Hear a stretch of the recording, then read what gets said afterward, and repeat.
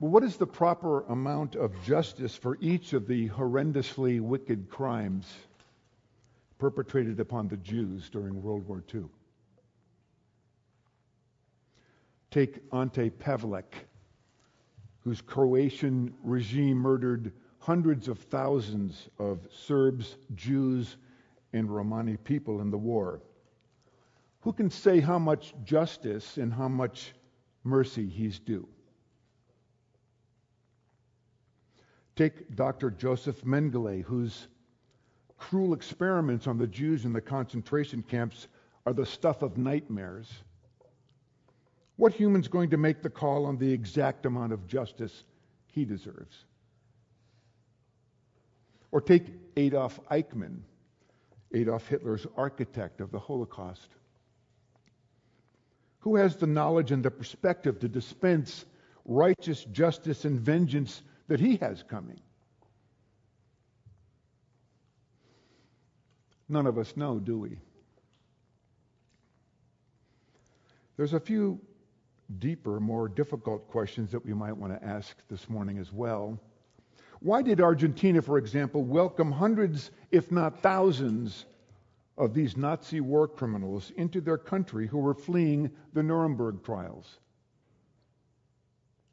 Why on earth would the president of Argentina, Juan Perón, accept these men with open arms, knowing full well who they were, without the slightest intention of seeing any justice brought forth? Would any of us have the faintest notion of where to begin to administer justice to these people? And I think finally the ultimate question we need to ask is it enough for us to believe that one day God will administer the exact amount of justice, mercy, and vengeance for every situation, for every individual, and do it perfectly? Can we trust that? Well, we're in Psalm 82 this morning, and we're going to see that the only way that true justice can ever be meted out is when it's balanced by the other attributes of God's goodness. So let me begin to read. We're in Psalm 82, a psalm of Asaph, verses 1 and 2. God has taken his place in the divine council. In the midst of the gods, he holds judgment. How long will you judge unjustly and show partiality to the wicked? Selah. Give justice to the weak and the fatherless. Maintain the right of the afflicted and the destitute. Rescue the weak and the needy. Deliver them from the hand of the wicked. They have neither knowledge nor understanding. They walk about in darkness. And the foundations of the earth are shaken. I said, you are God's Son of the Most High, all of you. Nevertheless, like men you shall die and fall like any prince. Arise, O God, judge the earth, for you shall inherit all the nations. Well, one of the ways you can tell that the meaning of a biblical passage is potentially troubling is the degree to which Bible translators differ in their translations. If you were to go to Bible Hub, by the way, a great source online, you'd notice immediately that the first verse of Psalm 82 is translated in many different ways, most of them pretty unclear. For example, the English Standard Version says, God has taken his place in the divine council. In the midst of the gods, he holds judgment. The New Living Translation says, God presides over heaven's court. He pronounces judgment on the heavenly beings. The Contemporary English Version says, when all the other gods have come together, the Lord God judges them and says. The Net Bible, the New English Translation, says, a psalm of Asaph, God stands in the assembly of El. In the midst of the gods, he renders judgment. And the American Standard Version says, God stands in the congregation of God.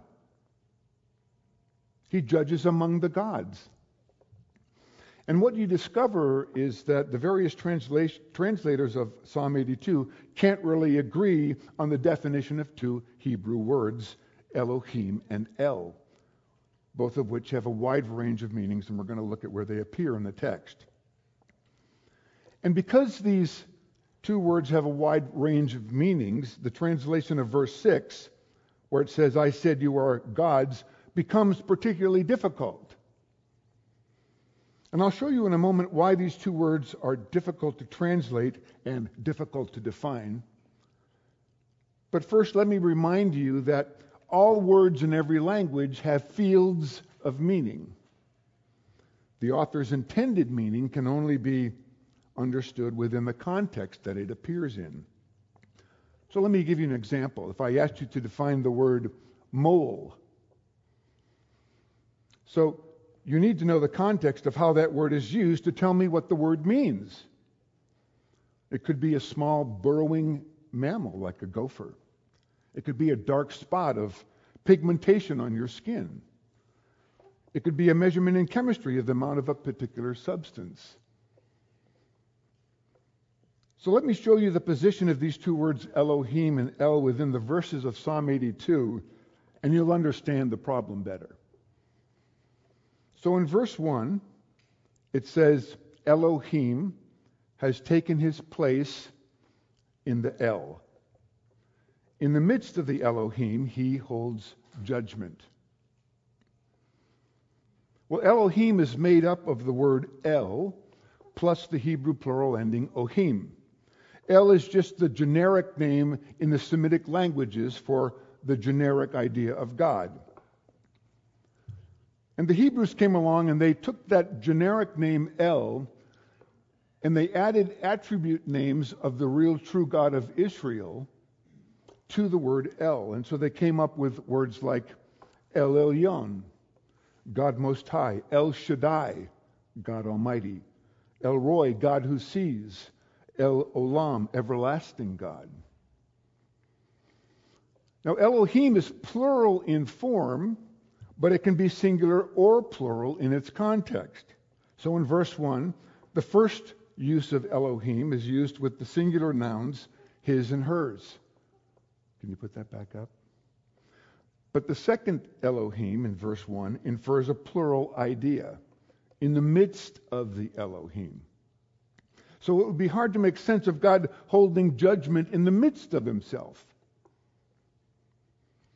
And then verses 2 through 5 are pretty straightforward. You can navigate their meaning pretty easily. That's not really an issue in translation here. And then verses 6 through 7, it says, I said you are Elohim, sons of the Most High, all of you. Nevertheless, like men you shall die and fall like any prince. And so in verses 6 and 7, all the underlined words are second person plurals. You, sons, all of you, you shall die. Fall is a second plural verb, all in second plural. And then in verse 8, it returns to a singular again. Arise, O Elohim, the true God of Israel, judge the earth, for you shall inherit all the nations. And so in verse 8, it's back to using the singular you again. So you can see the difficulty in trying to establish who is who in Psalm 82. So let me just recap what I just said. So in Psalm 82, twice Elohim refers to the singular one true God of Israel in verse 1 and 8. And twice it refers to the plural of Elohim in verses 1 and 6, which has a number of different possible interpretations. Both El and Elohim are variously translated. For example, Elohim is translated this way in the Bible: God, the true God of Israel, gods, idols, rulers, judges, divine ones, superhuman beings, including gods, spirits, and angels, and goddesses. And often within the immediate context, the word Elohim can be translated differently. This just lends to the confusion in determining the meaning of the word. Now, El also has fields of meaning. That's variously translated as God, mighty men of status, angels, the gods of foreign nations, the supreme God, idols, mighty things in nature, strength, and power. So which translation is best for Psalm 82 is the question. And so to understand the author's intent, we need to figure out what the author meant when he used the words Elohim and El in Psalm 82. Now, there is a preferred translation. The New American Standard Bible really has the best translation, I think. It says, God takes his stand in his own congregation. He judges in the midst of the rulers. And so the true sense is this assembly of the mighty, the El, refers to the judges and rulers that God has put in positions of authority, who are being summoned and presided over by God in his capacity as the Almighty ruler. And so then in verse 1, we see Asaph's statement of the true and eternal God's character. And he says, God has taken his place in the divine council. In the midst of the gods, he holds judgment. And he's simply saying there, I think, that God has stationed himself as a pillar in the seat of power. Other Elohims, little gods anywhere that have his power and his authority.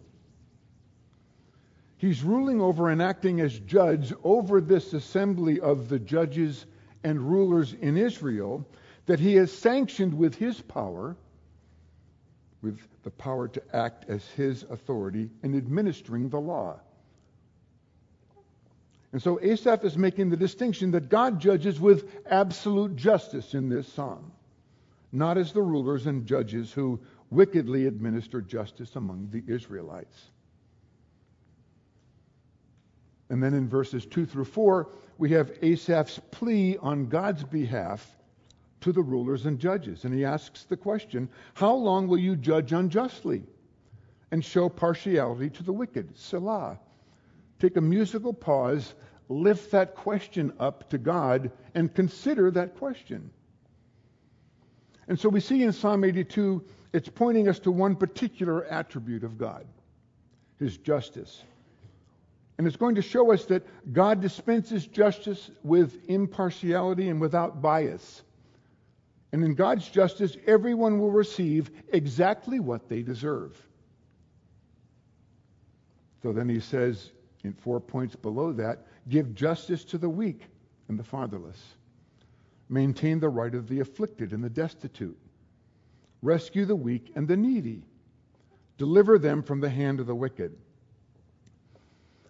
So I'm going to take an opportunity here to kind of break away from the text for a minute, and I want to have us consider a couple of different questions so we get a really good understanding of what's going on here.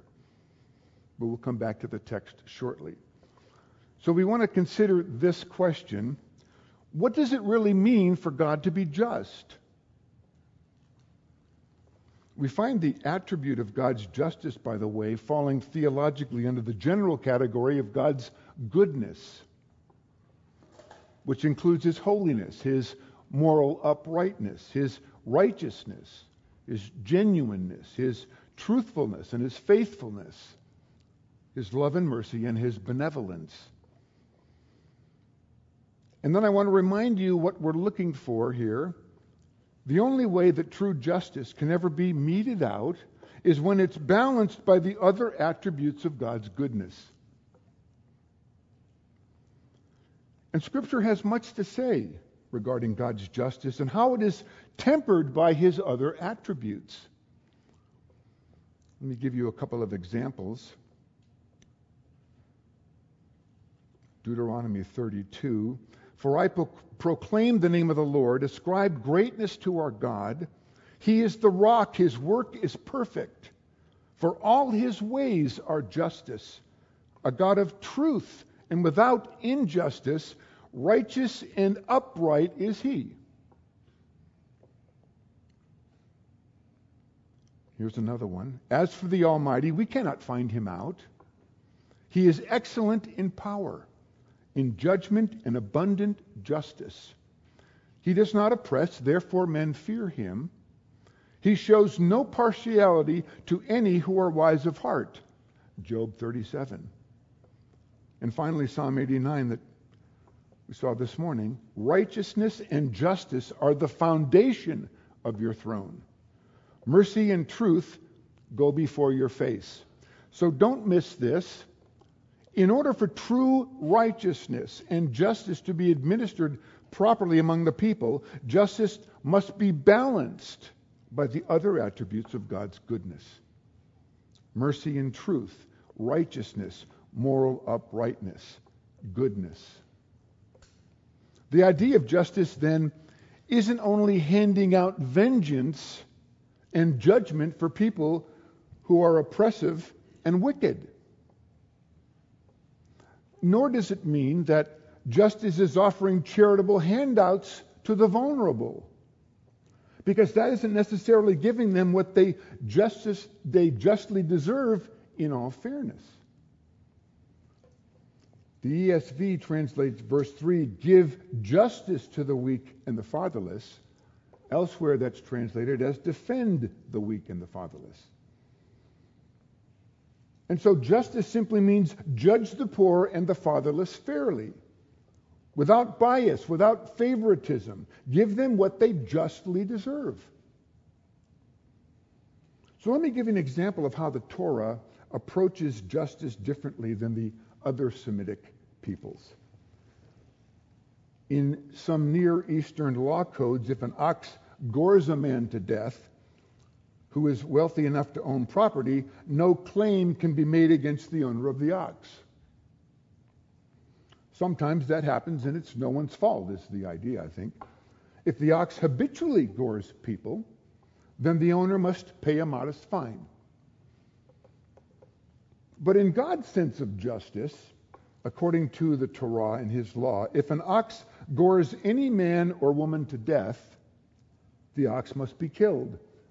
And it must not be eaten, because no benefit of any kind should be gained from its just killing. Furthermore, if the ox is in the habit of goring, then the owner can be put to death. So the distinction is that in God's law, all of human life is valued equally. And poor men and women, widows, strangers, orphans are valued as much as anyone else. So let me consider another thing as we proceed here. Why administering the law alone can't bring true justice. So the purpose of God's justice as it interacts with society is to promote the well-being and the equality of all humanity. God's justice must treat everyone equally.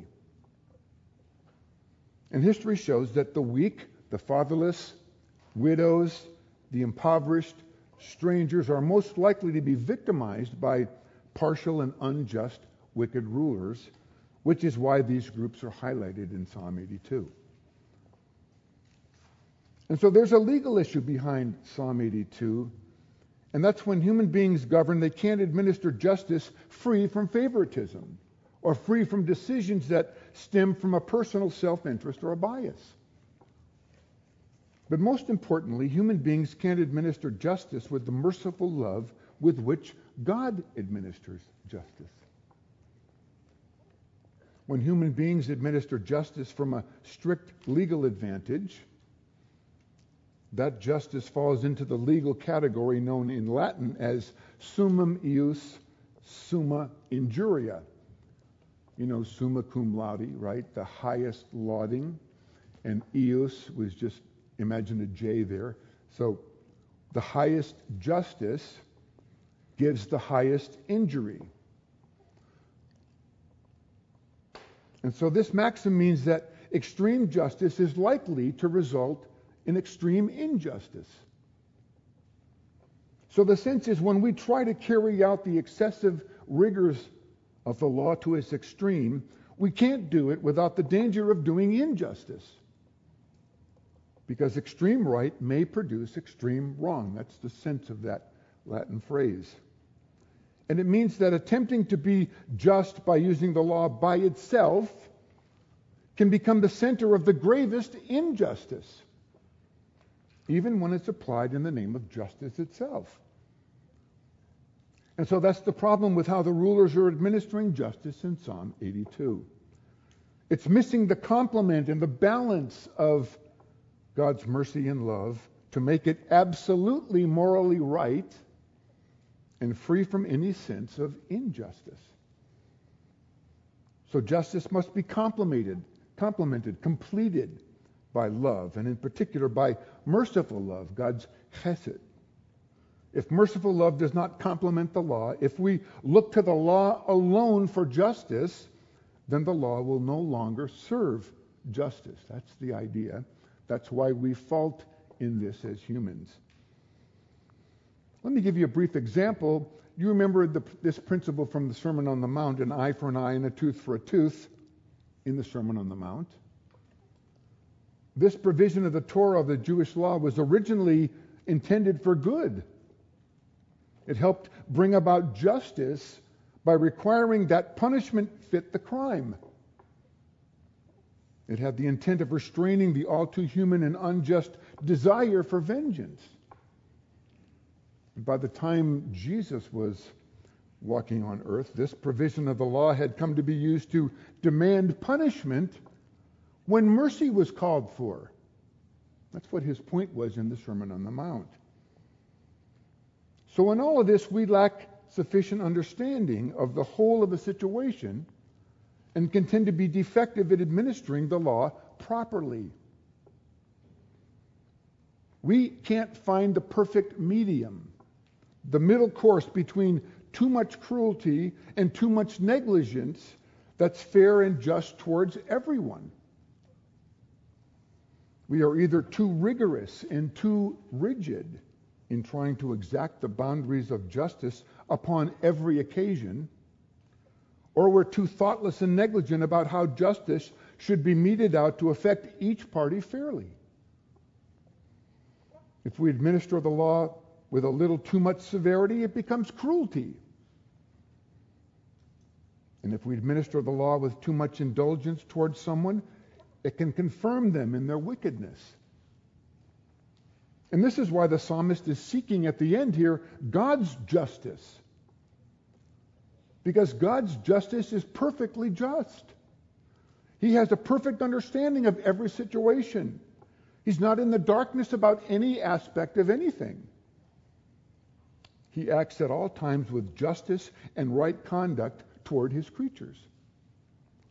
And the scriptures affirm that God is absolutely just in every instance.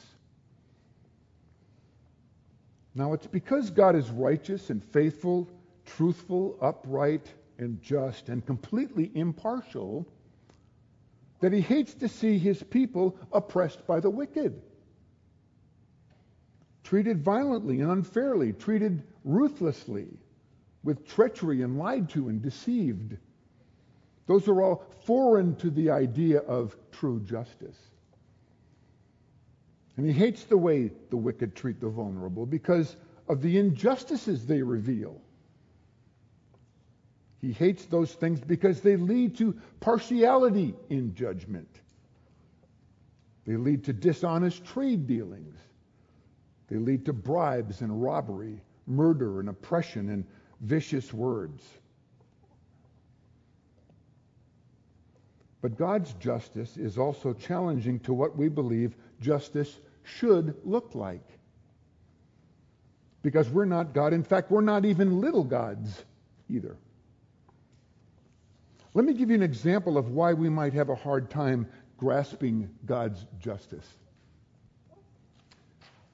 You remember Psalm 115:3, but our God is in heaven, he does whatever he pleases. Psalm 135:6-8 gives us the other half of that. Whatever the Lord pleases, he does. So whatever he desires to do, he does. And whatever he does pleases him. And so then Psalm 135, 6 through 8 says, "Whatever the Lord pleases, he does, in heaven and in earth, in the seas and in all the deep places." And then in verse 8 of Psalm 135, it says, "He destroyed the firstborn of Egypt, both of man and of beast."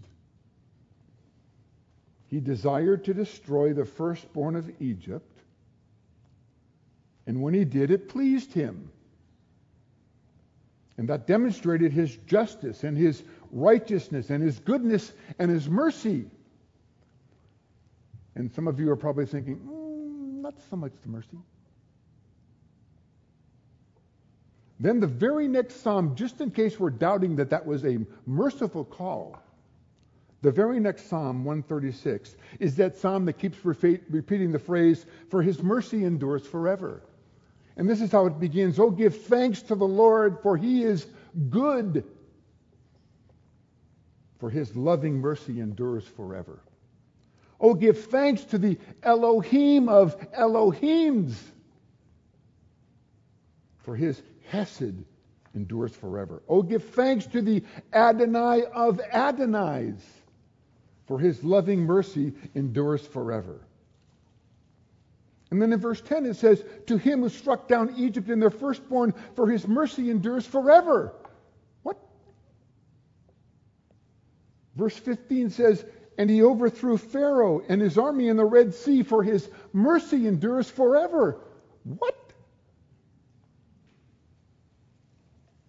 Verse 18, "To him who struck down great kings and slew famous kings, Sihon, king of the Amorites, for his mercy endures forever." What? Do you see how biblically his mercy and his righteousness and his justice and his goodness all work together when he desires to do what he does? And whatever he does in his justice and righteousness and mercy, that pleases him. Every judgment that God executes in governing this world displays his perfect justice and righteousness. Whether his ways deliver you, or vindicate you, or condemn you, or punish you, they are always perfect, just, righteous, and upright. Here's the clincher. No one is exempt from God's justice, and he may, with his strictest holiness, or his love, or his hate, choose to elect some, and to save some, and to destroy some of his creatures. Think Nadab, Abihu, Uzzah, Ananias, Sapphira, according to his own free pleasure and sovereign purpose. Remembering God is incapable of being unjust, no matter what he does. So here's a final question for us. How then can God's choice to be gracious to some and not to all ever be considered just? Grace then is the very opposite of justice. Strict justice shows no favor and knows no mercy.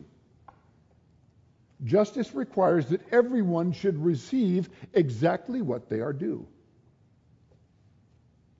God's justice is inflexible. His justice is demanded. That's why there's the pronouncement of this in his law, "The soul that sinneth, it shall die." No deviation from it can be made, for Jehovah has expressly declared that he will by no means clear the guilty. So grace is the reverse of justice. Grace bestows on sinners what they are not entitled to, what they don't deserve. It's pure charity.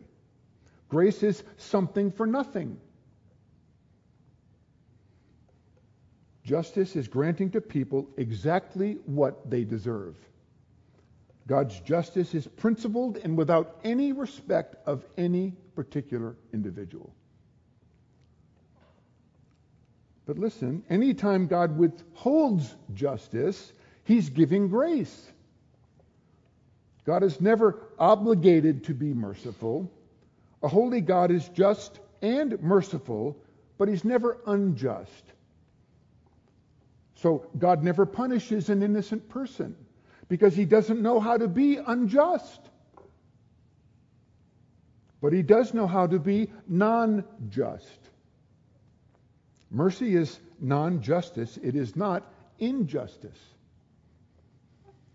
So I've given you some things to think about there as we come now back into the text to think about what Asaph is going to conclude for us. So in verse 5, we have Asaph's statements that these rulers lack a foundational ability to discern. He says, they, the divine council, the rulers and judges of Israel, have neither knowledge nor understanding. They walk about in darkness. All the foundations of the earth are shaken. So there were two questions that were really troubling me as I came to this passage and began to think about it. For example, why don't they know and understand? And then, is Asaph's expectation really that these judges can accurately judge the way that God does? The difficulty is that Asaph doesn't tell us the reason for this lack of knowledge, this lack of understanding and ignorance among the judges and rulers. He's speaking to them, but all he tells us is that it's lacking. He doesn't say it's because they're in unbelief, or they've abandoned God's counsel and his word, or they've fallen prey to the power that he's invested in them. But Asaph does make an astounding comment. He says they're unable to discern cognitively with their senses. The word understand comes from the Hebrew preposition that means between. Someone who lacks this understanding cannot discern or distinguish between good and evil in a way that would bring about justice. Like someone who had a genuine, full understanding of every situation. So we're not talking about the IQ level of these rulers and judges or their ability to gather data here to make a reasonable decision. I think Asaph is revealing that there's a deeper problem than IQ and data gathering here.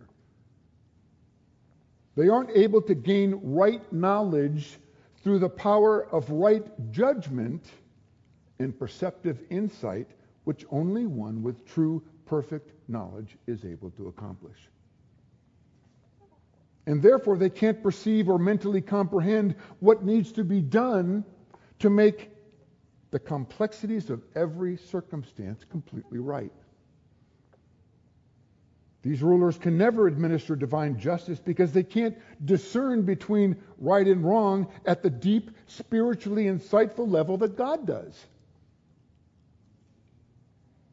And only God has the discretion to judge rightly the evil thoughts and the evil intentions and the wicked devices of men, and the right remedy in dealing with them in an absolute, just, and fair manner.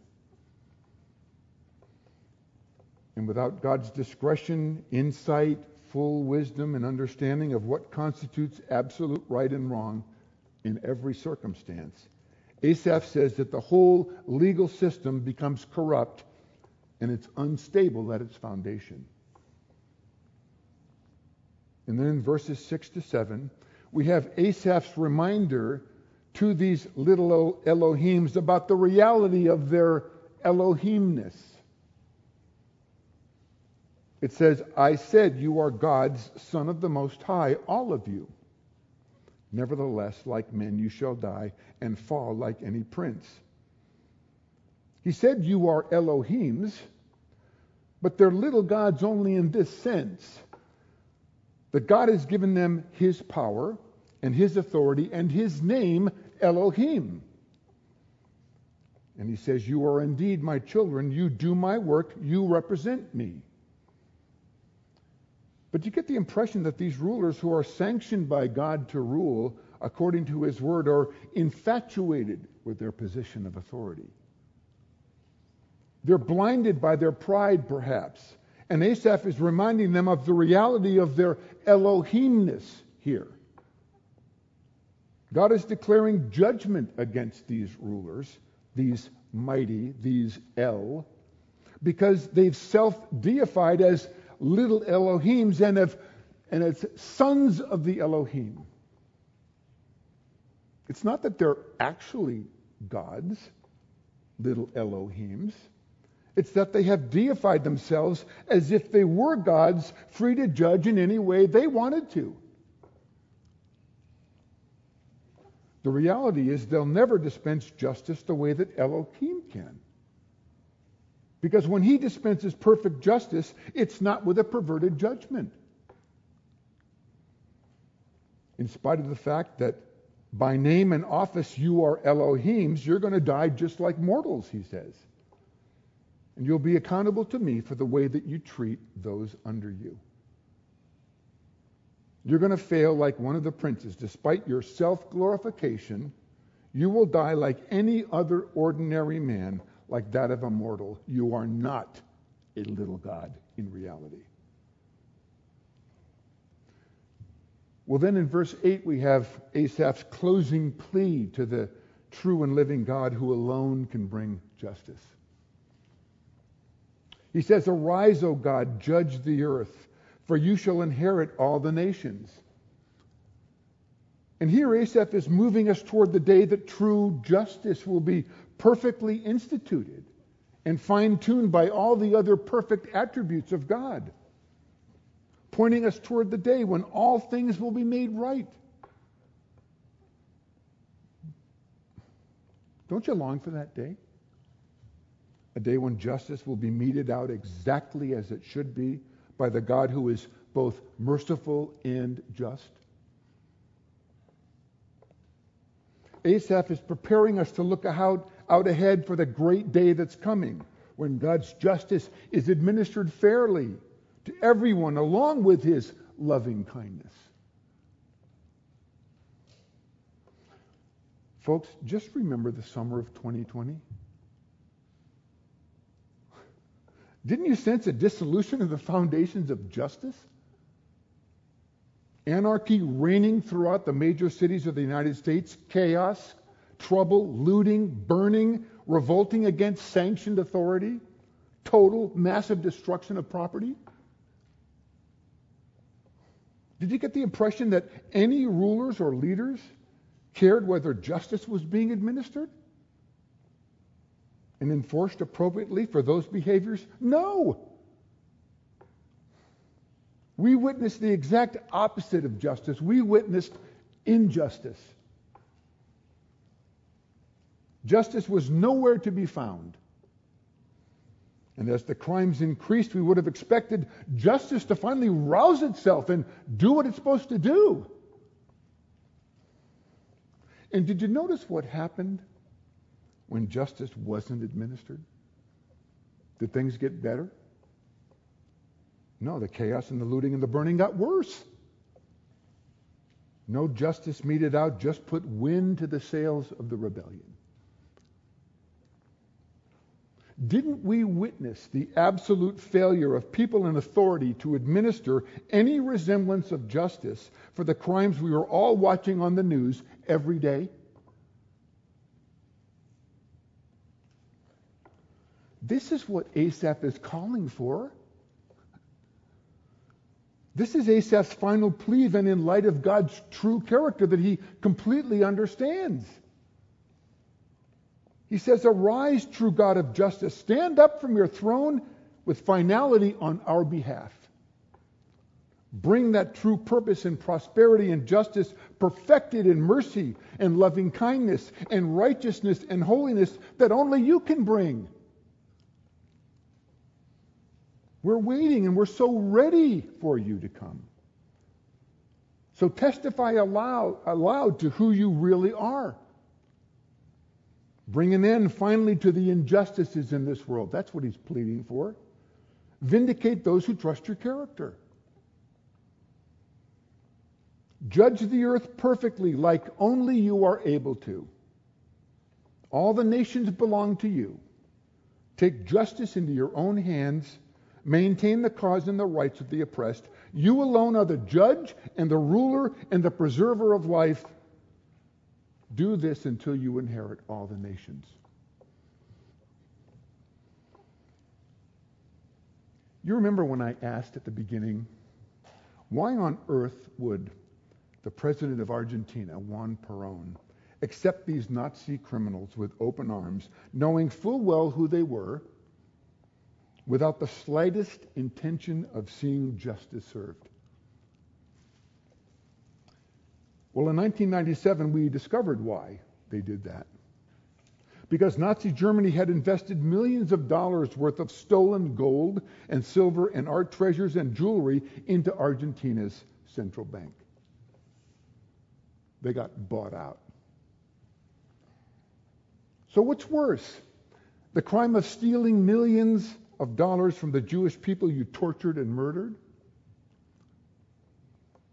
Or the crime of deciding millions of dollars is worth it to be oblivious to the horrific Nazi injustices?